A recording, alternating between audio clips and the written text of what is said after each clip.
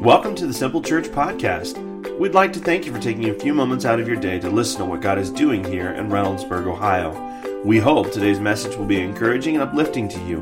To learn more about Simple Church, or maybe you'd like to be our guest for a service, please visit our website at www.simplechurchohio.com. There you'll find more information about us, location, service times, and even online giving opportunities. And now, here's today's message. Jump into what we're talking about today. We are in week number 2 of this series called Life, Money, Hope. And today I'm going to give you all 3 parts of that. We're going to talk a little bit about life. We're going to talk a lot about money. And I'm going to give you a lot of hope. And it's really important. We take time every year to talk about the subject of money. If it's your first Sunday here, maybe you're like, man, can't believe it. First time I've been in church in years and they're talking about money. Well, let me tell you something. Here's why we talk about money, especially around this time of year. As we head into the holiday season, a lot of us have really good intentions to hold on to our money and do well with our budgets, but the advertisers and the marketers out there want something completely opposite from us. They want to take our hard-earned cash from us in exchange for their deals, and that's the whole point. We have something called Black Friday. Like, their whole point is that one day of shopping that you all will get involved in will help bring them into the black for the year, right? That means positive, because there's the red and the black. The red is where they are before that day, and after that day, because we spend so much money, it puts them back in the black, all right? It's not just an AC/DC song, okay? It's their goal. They want to be back in black. And so we have a tendency to go into the holiday season and dig ourselves a hole. And if that's not bad enough, most of us don't have good habits, good financial habits in place for the rest of the year. So we've already dug ourselves a hole. And then we get to the Christmas season and we just dig ourselves a deeper hole. We just find ourselves in a mess. And so what I'd like you to do today is just offer you some hope. And let me give you our key verse for this whole series, all right? It comes out of the book of Haggai. And it's chapter 1, verse 5 says, "Now, this is what the Lord Almighty says, give careful thought to your ways." So you need to understand, first of all, in your life, if you want to start fixing things, the thing that you need to address first is your thinking. If you take inventory on your life and you look and say, I'm not getting the results that I want, this is not what I expected from my life, then you need to begin to look at your life. You need to look at the framework of it and understand there are principles involved that all stem from your way of thinking. So you need to change the way you think if you'd like to change your life. The verse continues and says, "You have planted much, but have harvested little." In other words, you're trying, but whatever it is that you're trying to do in your life just isn't working. We're trying lots of different things that aren't necessarily God's ways of doing things, and they're never going to work, is what we're finding out.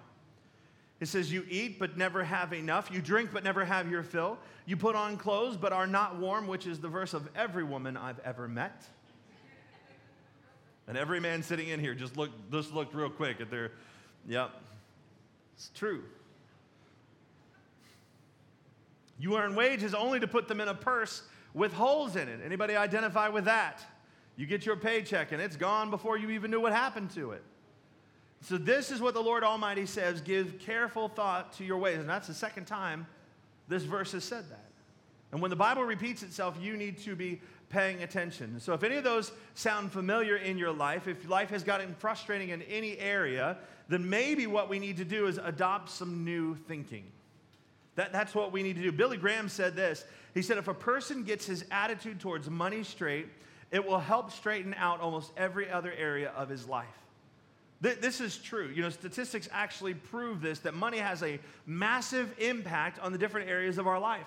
It has the impact on our rest, which impacts our health. It has impact on our marriages. Most marriages that head to divorce court and wind up getting divorced, you know the reason that they cite for their cause of divorce? Money. Money. Money also has an impact on your career. You say, well, what career I choose so I make the most? No, it has an impact this way. If money was not an option in your life, what is it you would sometimes I English. We'll just go backwards, right? If money was not an issue in your life, what would you do with it? What kind of career would you have? If money wasn't the thing, if you weren't working for money, what would you do with your life? That's a big question. See, money impacts that kind of stuff. And so it's really important that we get these things right. It's important that we talk about the issues in our life that things like debt have caused. And so that's where I want to target today, because I think we've gotten into a debt cycle that has trapped a lot of us.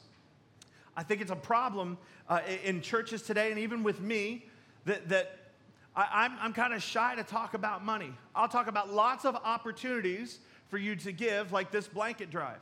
We have lots of missionaries. We have missionaries that come through. We've got our One Child Matters kids, where you can personally sponsor a child. We've got mission trips that we can be part of. We have lots of things that we can do that you can give to, like financially give to and be a part of. And so I present those opportunities to you, and these opportunities just frustrate you. And I'm learning this, that the reason you're frustrated is not because the opportunities exist, it's because you can't participate. You can't, see, I don't think Christians have a generosity issue. Most Christians I know have received God's grace, and they in return are very graceful and are very generous. The problem is that it's not a heart issue where they don't want to give, it's a hands issue. They're tied. We're in so much debt that we can't even be a part of being as generous as our hearts want to be. And so my goal is to help you find freedom in that area of your life. I don't want to frustrate you. I want to help you. I want you to have freedom in your life and to have hope. In fact, the subject of money is so important that 16 of the 38 parables that Jesus told were about money. The Bible talks about money 5 times more than prayer, and it talks about money more than heaven and hell combined in the Bible. It's an important topic. Why? Because God knew that it was going to be the number one contender for that place in your heart that belongs to Him. He knew that. So it's important that I talk about money. It's important that we talk about how we got there. Now, I want you to understand, even though I'm talking about debt, and I'm going to assume everybody in this room has some. I'm not coming down on you because you have debt. In fact, most of us have debt because this is the way everybody does it. The world models this for us. Our parents probably modeled it for us. Our friends modeled it for us. In fact, we get marketed to, like every single day, I get 2 to 3 invitations to open a credit card a day. That's where the industry is making their money, is off of credit, not necessarily off of the product that they're selling. And so we get marketed to all the time. So I'm not blaming you for being in debt. In fact, I want you to understand, we've got all these models of it, even right down to our government. Our government is $20 trillion in debt. 20 trillion. They are spending currently, I looked it up this morning, 127% of their budget. That means they're spending more money than they actually have on a regular basis. And this is our government. And they're acting like none of that matters. Like there isn't going to be a day of reckoning on that. That's how they're spending their money. It's like no bigs. And we do the same thing. Most Americans are operating at or above their income level. We do it because this is what everybody does. So I'm not shaming you. Don't feel that I'm doing any of that today. I'm not doing that. I've realized that you're there because everybody else is. But we can't think and be so naive as to think that there's not going to be a day of reckoning, that it's not eventually going to cost us dearly. And I believe that God wants us to find freedom in these areas of our life.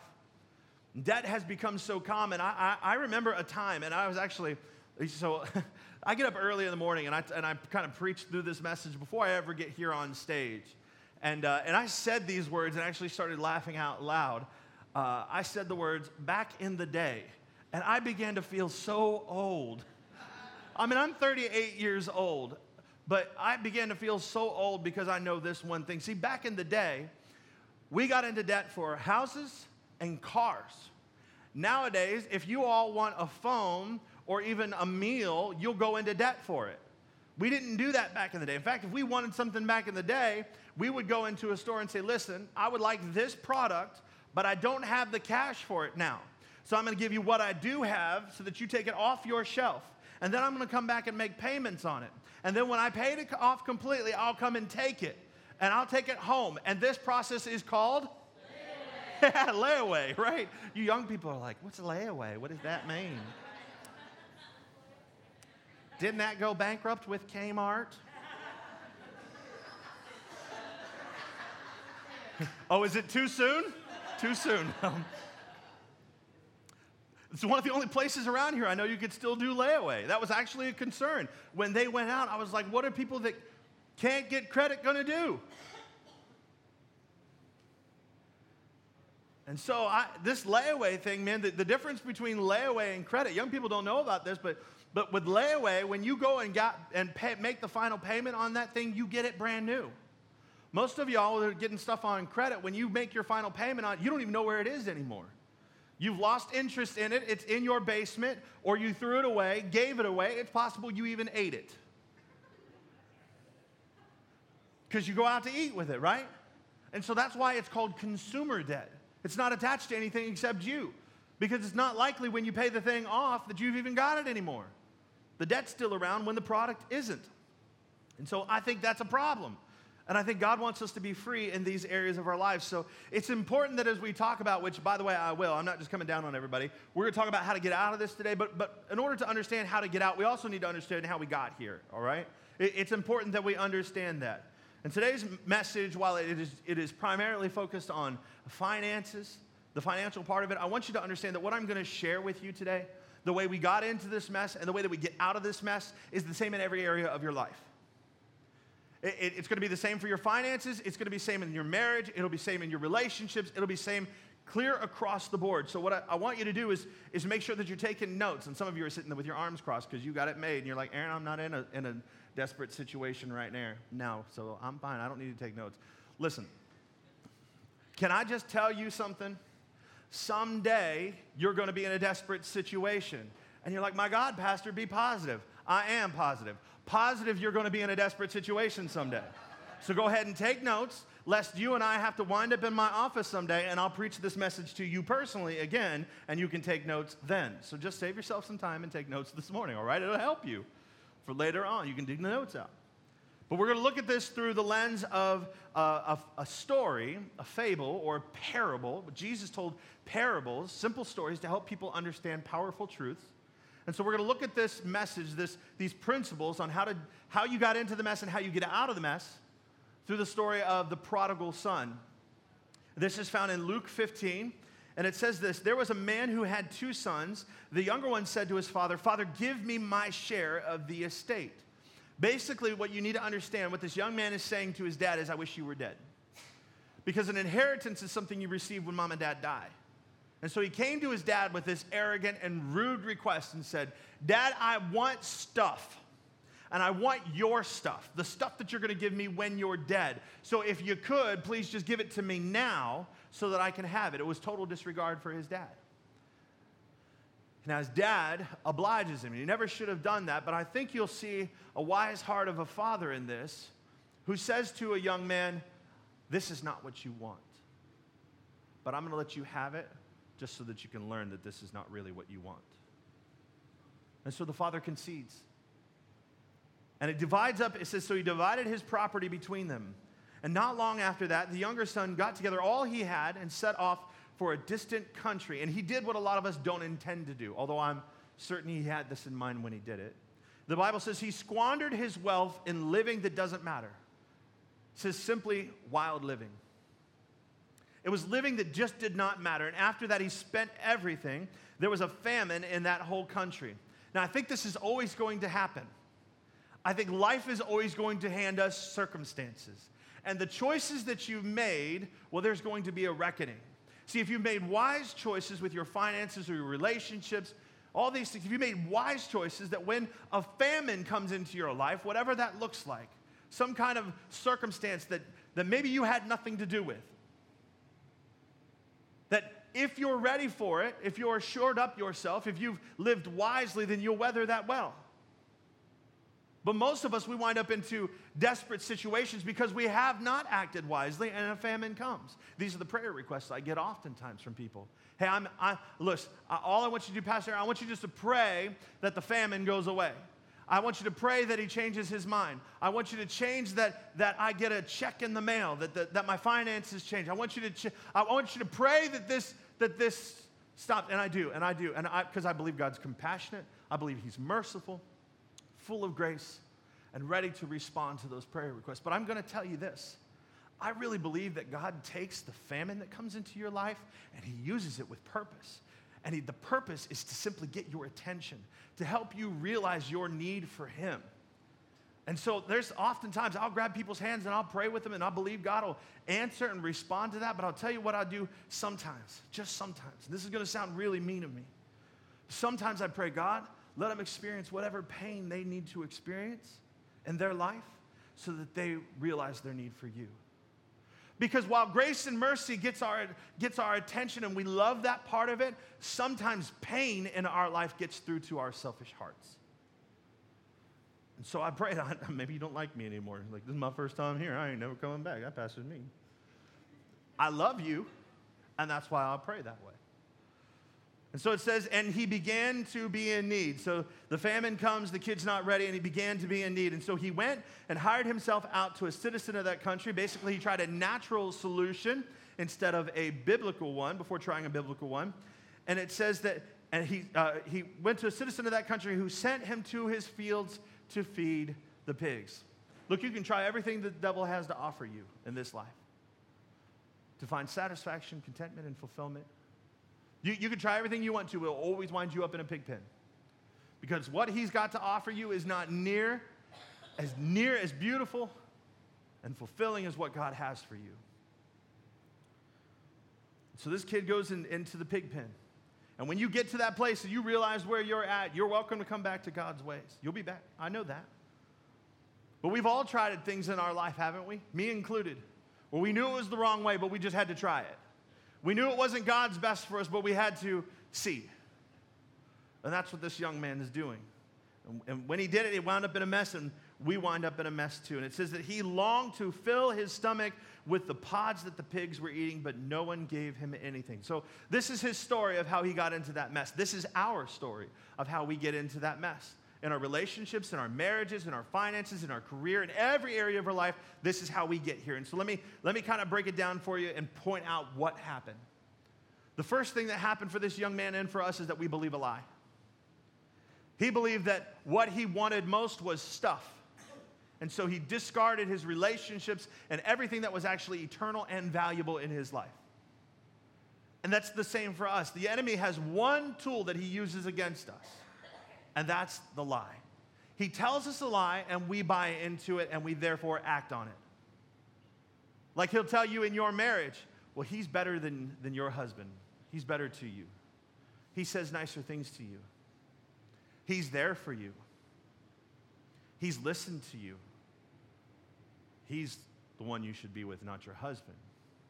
Or he'll say, she's prettier than your wife. Maybe she bakes apple pie better than your wife does. He'll tell you all kinds of lies and try to get you to believe that the grass is greener on the other side, but he doesn't tell you how high the water bill is over there. Hello? Because see, if the grass is greener over there, it means there's somebody's watering it more. Your grass could be just as green if you just water it over here. You can pay a price here, or when you get over there, it'll cost you everything you had over there. Your family, your spouse, everything. And so the devil lies to us and we believe it. And I think there's a lot of myths and lies that we buy into regarding our finances. We've believed those lies, and we need to come back to biblical perspectives, biblical principles, because they're the only ones that work. This week I read a survey. It's not a new survey. It's an old one. It's from the 90s, but it's called The Day America Told the Truth. And what it did was it surveyed a bunch of people, and it asked them this one question: what would you be willing to do for $10 million? And the people answered accordingly. 25% of people would abandon their entire family. 23% would become a prostitute for a week. 16% would give up their American citizenship. 10% would withhold testimony, letting a murderer go free. 7% would kill a stranger. In other words, I don't know the person, and if I kill them, I get $10 million. I'm in. That's how they answered. And 3% said that they would put their children up for adoption. Now, some of you are here today, and you're like, I wouldn't even take any money. I'll do it for free. You can have my kids today. We'll just leave them in the kids' ministry. You can take them home. It'll be fine. But when you look at the issue, how we wound up in this mess, the root causes that you'll find, whether you're from a secular or biblical perspective, is that people are self-absorbed. We care only about ourselves. We want more for us, and we've almost got this idea that we deserve it. And this whole focus on self, there's a biblical word for it, and it's the word pride. It's I'm just thinking about me. And so the seed of every bad road that you can walk down begins with pride. Every selfish decision you make starts there.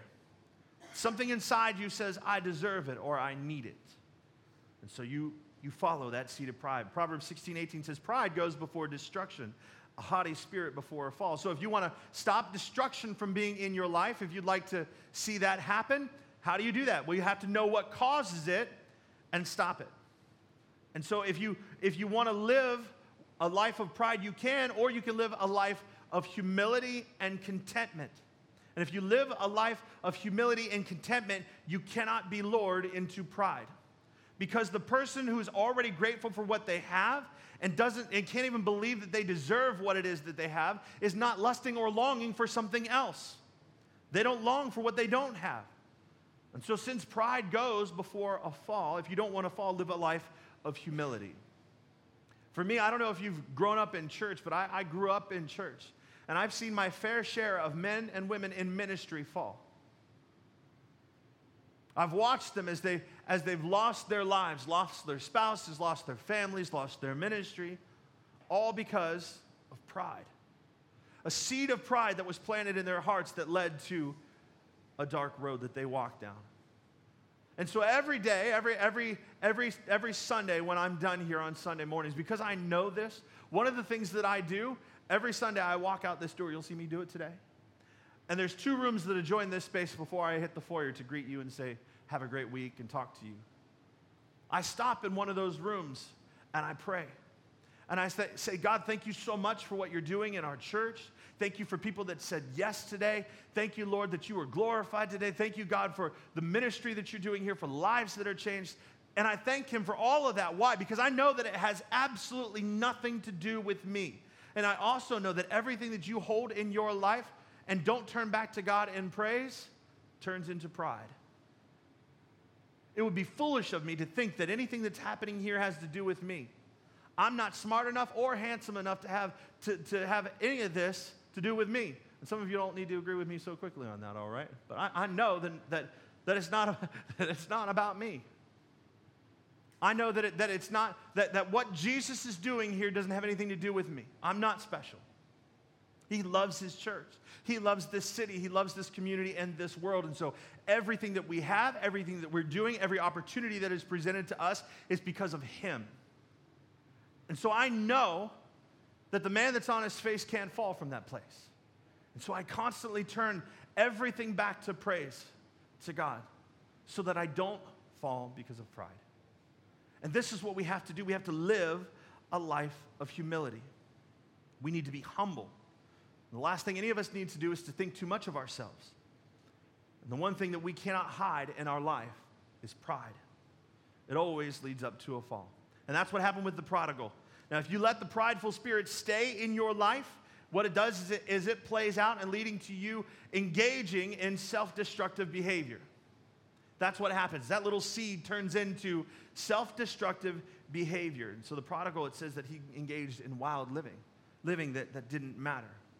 The reason that we end up in places we don't want to be is because we let our lives get undisciplined. It's lives that are mismanaged.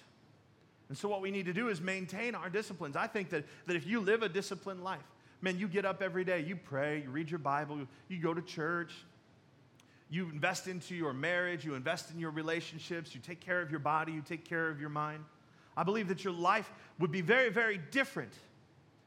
But the problem is we let go of these things, and a life mismanaged will always lead to some type of self-destructive behavior that you never wanted to be in. And so if you don't know if you're in those behaviors, let me help you with a few key phrases that people tend to say. They say, well, I just can't help myself. If you're saying that about yourself, it's possible that you're engaged in self-destructive behaviors, or I deserve this, or what harm could it do? You know, it's really not that bad. I mean, Aaron, it's just a little bit of porn. I'm not sleeping around on my wife. It's just a little bit of flirting with him. I mean, he's, nobody touched anybody. It's just innocent. We justify. But Proverbs 14:12 says, there's a way of life that looks harmless enough. Look again, it leads straight to hell. And so if you want to catch yourself before you get to a dark hole financially or any areas of your life, you need to realize that your life is simply mismanaged. It's just mismanaged. So in humility, go back and put your life in order. Prioritize those disciplines in your life again. Pick them up, and you'll see the pieces begin to come back together. I talk to people often, and one of my favorite stories to share, and I love listening to her talk about her journey, is Kyle. She's one of our directors here at this church, and she's been on a bodybuilding journey, and she's won many awards for her work, and people come up to her and talk to her all the time about her efforts and how she got there. And she's like, well, if you want what I have, you've got to do these disciplines. And many people turn away and go, no, that's okay, that's crazy, I'm not doing that. But if you want what you used to have, you need to do what you used to do. Or if you want what you've never had, you'll have to do what you've never done. Somebody should be taking notes. That was good. I'm liking it. I wasn't even in my notes. That was just free for you. But if you don't do this thing, the next thing will happen. You'll isolate yourself from the people who can help. The prodigal son did that. When he made his decision and asked for all his money, it says that he eventually left. He eventually left to go live wild living. He didn't want people to see what he was doing. He wanted to hide. He wanted to hide among people that didn't know him because it was easier to do that than to be known. And that's what we do all the time. We remove ourselves from God. We stop going to church. We remove ourselves from others so we don't get too close to anybody, so they don't know the pain that we're in, so they don't know the hole that we put ourselves in. We don't want them to know. It's easier to hide, to wear a mask and just post good pictures on Facebook. Everything's fine. We're good here. It's all fine. We want people to see our highlight reel instead of the places where we're in pain. And we don't let people know what's going on in our lives. And if you're in this place, you'll say things like this: I don't owe you an explanation, or they don't understand me, or I don't need them, or I can do it on my own. You give these excuses so that you can push people out of your lives so that they don't know who you are, they don't know what's going on. You don't feel like they need to. Proverbs 18:1 says this: whoever isolates himself seeks his own desire. He breaks out against all sound judgment. Now you need to understand that if you ignore this, that your need for people in your life, a place where you can take off the mask and reveal your pain, if you ignore this, then you're going to end up in a spot that I, as your pastor, do not want you in. I want you to avoid it because, listen, I'm not preaching this message because I want something from you. I want something for you. And you need to understand that. I want you to have every bit of freedom that God has for your life. But you can't have it doing things the way that everybody else does them, the way that the world does them. You understand? And so I'm preaching this way because I want you to have hope and I want you to have freedom. But if you don't do this, if you keep yourself in isolation, you're going to wind up in a dark place. You're going to wind up in a place just like the prodigal did, in a desperate situation where you're on a pig farm and you want to eat pig slop. Now, I don't know if you've ever been to a farm before, but I have. And I don't know if you've ever seen pig slop. It says the pods that the pigs were going to eat. This is everything that was on the farmer's plate that he didn't want to eat, and everything else that nobody else wanted. It's the junk. It's the leftovers. It's the remains. And it's all in this nasty slop. And they pour it into the, and you got to watch out, man, when you go to feed a pig. You get your hand in there, it will be chewed off too. They don't care what they're eating. So if that's the place you want to be, then keep people out of your life. And you'll wind up in a dark place. And many of us do the same thing. We push people out and we wind up in this dark place just like the prodigal did. And we live like everyone else. Why? Because we think like everyone else. We've got a problem with our thinking. Do you know the average American has 16 credit cards today? 16. That's crazy to me. But I'm no different. When I started out on my own, man, I started out with a seed of pride in my life, like I can handle this. And I took on a credit card. I remember my first one, I got one of the hip ones. I didn't get a Visa or MasterCard. I got Discover because that was the new one. That was the one that gave you cash back, baby. I wanted that one. I like cash. Lies. It's all lies. And I didn't understand it. I didn't understand credit. So I got this credit card, and I was working at the Gap, and I was like, dude, because, like 20 years ago, like everybody wanted to wear the Gap, right? They were the first ones to have the dirty wash jeans, and the ones that they sold them with the holes in them. You know what I'm saying? Like they came that way. They came dirty and holy. And you paid like $30 extra for that. Somebody pre-wore your jeans. And so I was working there, and the Gap was my second job because I needed to finance the clothes that I wanted to wear. Well, I couldn't finance them fast enough, so I got a credit card, because they gave you a card where everything was 30% off all the time, but there was I think it was 6 items a month that were 50% off. And so, man, I wanted to look like everybody that worked there, and so I bought lots of Gap clothes, and I filled up that credit card really fast. And I didn't know at the time you could call and ask them to extend your credit limit, so I just ordered another one, and they sent me another credit card. Because I looked at the minimum payment on that card and how it was maxed out. I was like, oh, $35, I can pay that. I can pay that the rest of my life. That's easy. I'll take another card, please, so I can have all this stuff now. That's what everybody does, right? And so they made it really easy for me. So I got a second card, and then I'm out to eat with my friends, and the bill comes, and it's over $100 some, and I'm like, I'll take that. I got it, guys. And everybody's like, you really got it? I got it.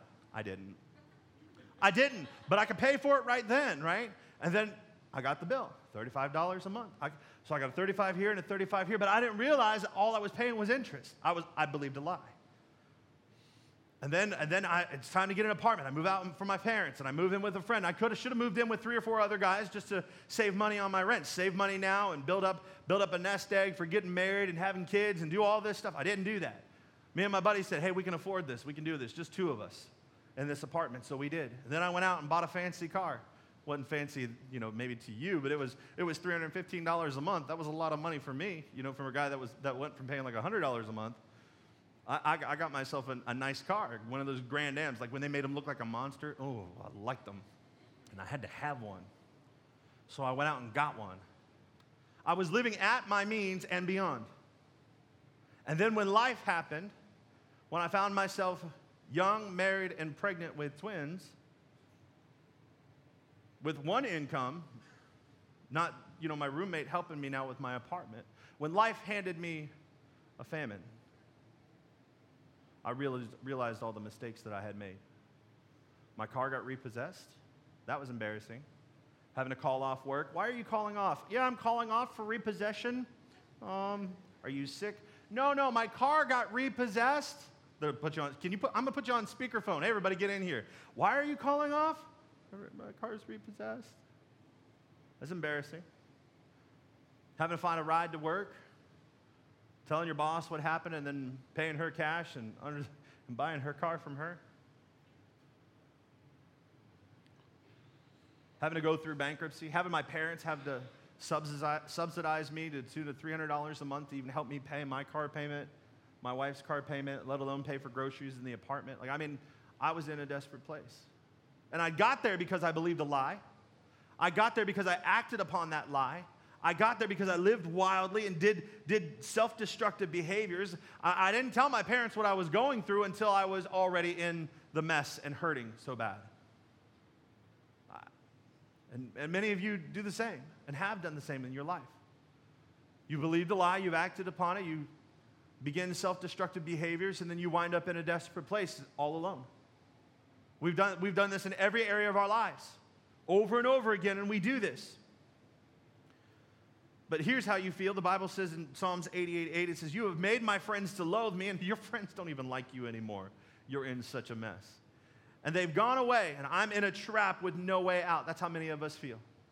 We're in a trap with no way out, but this, too, understand, is a lie. There is a way out, bless God, and this is your moment to receive a whole helping full of hope.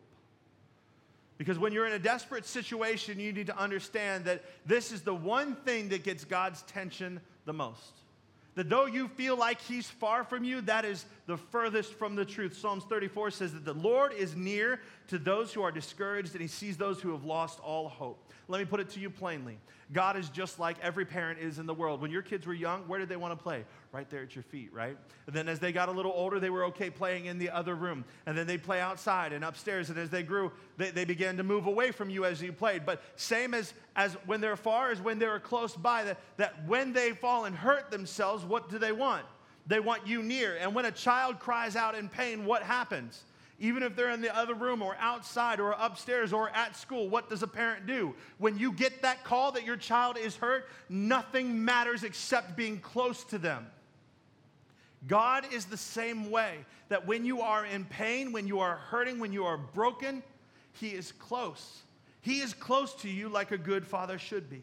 So if you've lost all hope today, I want you to know that this message is for you. Specifically from 1 Corinthians 10:13, this is the Message paraphrase. It says, all you need to remember is that God will never let you down. He'll never let you be pushed past your limit. He's always there to help you come through it. You can get through this thing. That's what God's saying. That's his word, and it's true. There's nothing that you've done that is past the point of return today. It's not too far. It's not too late for a God that raises dead things, all right? It doesn't matter if you're experiencing death in your finances, death in your marriage, death in your relationships, death in your career, death in your body. It is never too late for a God that raises dead things. Now, I'm preaching about 60% better than you're shouting today, and that's all right. I just want you to know that.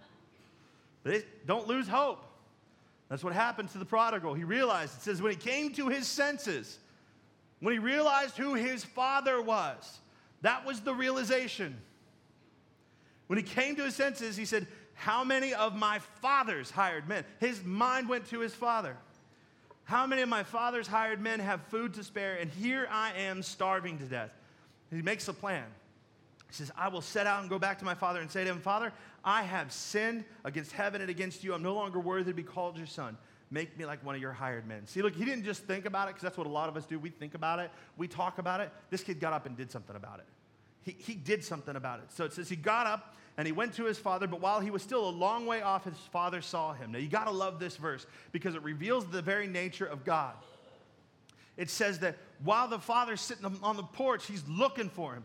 And he's watching and waiting for him, saying, is today the day my son's going to return? Nothing else was important to him. He's got a whole farm. He's got a whole business to take care of, and nothing was as important as watching the horizon for his son that had walked away. He's watching for him. He's saying, I wonder if today he'll come back, and I think God is watching for us today. I wonder if today is the day that they're going to let me into their finances. I wonder if today is the day they're going to let me into the brokenness in their marriage. I wonder if today is the day that they're going to let me in. I wonder if it's today. If you do decide that today is the day, watch what happens. It says the father was filled with compassion for him, and he ran to his son, threw his arms around him, and kissed him. And the son said to him, Father, I have sinned against heaven and against you. I'm no longer worthy to be called your son. And the dad said, no way. He said, no way. He said, come on back into the house. My son has returned. And here's what happens. When you decide to come back to God's ways in any area of your life, do you know what God does? He throws a party. He throws a party because that's what he did. He threw a party because his son had returned. And so that you can do the same thing that the boy did. God's attitude is the same to you, towards you as the father's is towards that son. He's waiting and watching for you to return. And he's waiting to have a party in celebration of your return. And so you can do the same as the boy to find your way out, because the progression is the same. Here it is real quick for you. If you're in debt or in a desperate place, the first thing you need to do is acknowledge the reality of where you are. Most battles are won just by simply stating and admitting it was your fault. I'm the one, pick me, my bad, I did it. It wasn't because somebody tricked me. I didn't fall into it. I made choice after choice after choice after choice after choice, and here I sit in the middle of this mess. It was me. That's the first step towards getting better, is admitting that. We're in debt up to our eyeballs, buying things we can't afford with money we don't have to impress people we really don't care about, and we're in pain, losing sleep at night over it. You just need to admit it. It was me. I did it, God. Just own it. There's a biblical truth, and I think it's what keeps people from admitting that they did it, is because they think God expects you to be perfect, and he never has that expectation of you. He doesn't. It's not a shameful thing. It's not a wrong thing. It's not a problem for you to come to him and say, I've messed up. In fact, that's what he asks you to do. In fact, that's what I ask my kids to do. My kids, I said, listen, if you'll come to me and confess and just tell me the truth about what you've done, the consequences that are associated to me, I'll release you of them. There may be consequences that life will hand you for your choices. Like my boy, he pulled the fire alarm. He didn't mean to at the school, but he did. He called me, Dad, I pulled the fire alarm. And he'd already called me after he went and owned it and said, hey, this is what I did. I did it. It was me. He didn't mean to. It was an accident. But he called me and let me know. So that way, those consequences for me were removed. They still gave him a day off of school for that. That was nice of him. But he owned it. I say, hey, if you tell me, then the consequences for me go away. And that's what God is looking for us to do. He says, listen, if you confess your faults, if you confess your sins to me, I'll be faithful to forgive them. God's not looking for perfection. He's looking for you to say what you did. Because honestly, do we understand that God's omniscient? That word means all-knowing. He already knows what mess you've made. He already knows what things you've done. Why are you trying to hide from him? Just tell him. Just tell him what you did. Just own it. He does not expect perfection. In fact, I've had to pray a prayer that King David prayed multiple times in my life. See, King David was a man after God's own heart, but he was also a murderer and an adulterer. And he had to come to God and pray this prayer. It says in Psalm 51, it says, I've been out of step with you for a long time. He had to confess this to God, tell the truth to him and own it. He said, I've been in the wrong since before I was born. What you're after is truth, not perfection. Truth from the inside out. Now, I want to share something with you. Most people think that the Psalms are written in that book in chronological orders. Like Psalm 52 came after Psalm 51 was written, right? That makes sense. But that's not actually how they're in there. In fact, Psalm 51 was written before Psalm 32. And Psalm 32 is a reflection of David's time. Look what he says. He says, when I kept it all inside, in other words, when I didn't confess, when I didn't talk to God about it, he said, my bones turned to powder, and my words became day-long roads. In other words, it was eating me up inside, and all I did was whine and cry about it. He said, then I let it out. I said, I'll make a clean breast of my failures to God, and suddenly the pressure was gone, my guilt dissolved, and my sin disappeared. See, God is not looking for perfection. He is looking for you to confess, I did it. It was me, because there's freedom in that. There's freedom in acknowledging that you did it. Just own it. So it's not enough to have this feeling and just pray a prayer, though. Understand that that's the first step in the process. The second step in the process is to do something about it. Too many times we pray a prayer here, and you say, Lord, I want you in my life. I want to do things your way. And then you walk out and just continue to do things your way instead of God's ways. We need to adjust. And so the prayer we'll pray here in a moment is an important one, but it's not the only step that we need to take. The second thing you need to do is develop a plan of attack. The prodigal son had a plan. He said, I'm going to go back to my dad and I'm going to say this. Now, it wasn't the right plan, but it was a plan, and so you need to have one. And I think it's our role as a church to help you have a plan. That's why we have grow groups. If you're hiding who you are, you need to be in a group of people so that you can take off that mask and reveal the situation that you're in. You'll learn how to follow Jesus better with other people anyway. So you need to get into a group. That's why we've got them. So that you can get to know some people. They can get to know you. They can love you and encourage you, serve you, and help you on your journey. We have lots of groups to help you find freedom in every area of your life, specifically financially. If you need one, we have what's called the Financial Freedom Group. If you don't have a plan, don't know how to make a plan, get into that group. Here's your step. February, we're going to do another one. We're doing one right now, and I love sitting in there. People will come in every week. Man, I'm doing this. I'm taking this step of the plan. I'm acting this out in my life. I'm seeing growth in this. It's awesome to watch people write a plan and follow it. If you don't have a plan, here's your plan. February, get into the Financial Freedom Group, all right? That's your step. But get a plan. Create guidelines for your life that will help you. You know, you may have to humble yourself and take used furniture. You may have to take used clothing or a used car instead of all the new shiny things in order to get yourself out of the hole that you're in financially. You may have to. Do whatever it takes, but get a plan. An easy one that Dave Ramsey gives is this one. These are just 4 quick things. Debt is bad, saving is good, giving is fun, and stuff is meaningless. This is the motto he lives by, and this is the principle that guides his life. So get a plan. Live your life this way because there's happiness on the other side of living out this plan. In other words, do what others won't do today so that you can do what others can't do tomorrow. Well, that's helpful. That'll change your life. The next thing you need to do is not just have a plan, but you need to do it and do it today. Do it today. Do it now. The Bible says this, that I tell you, now is the time of God's favor. Now is the day of salvation. There's what we call these now moments in your life. And you need to seize it when a now moment comes along, and you need to understand right now is your moment. This is your moment, so do it now. And the last thing I'm going to share with you, and I'm all done for the day. I could talk about this for a long time, but It's humbly ask God for help. Humbly ask God, own it. Get a plan. Start today. And then ask God for help with it. You know, humility puts you back in the favor of God. Humbling yourself and asking Him for help puts you back in a place that you're going to want to be in. You know, when I married Shanda, she came into the marriage with some debts, and I had filed bankruptcy a few years before, so I was working out of that and rebuilding my financial plan. And so she and I looked at our finances and said, you know, we really need to get a grip on this. And we made a plan. And it was amazing because when you make a financial plan to get out of debt, based on your plan, you can determine a timeline.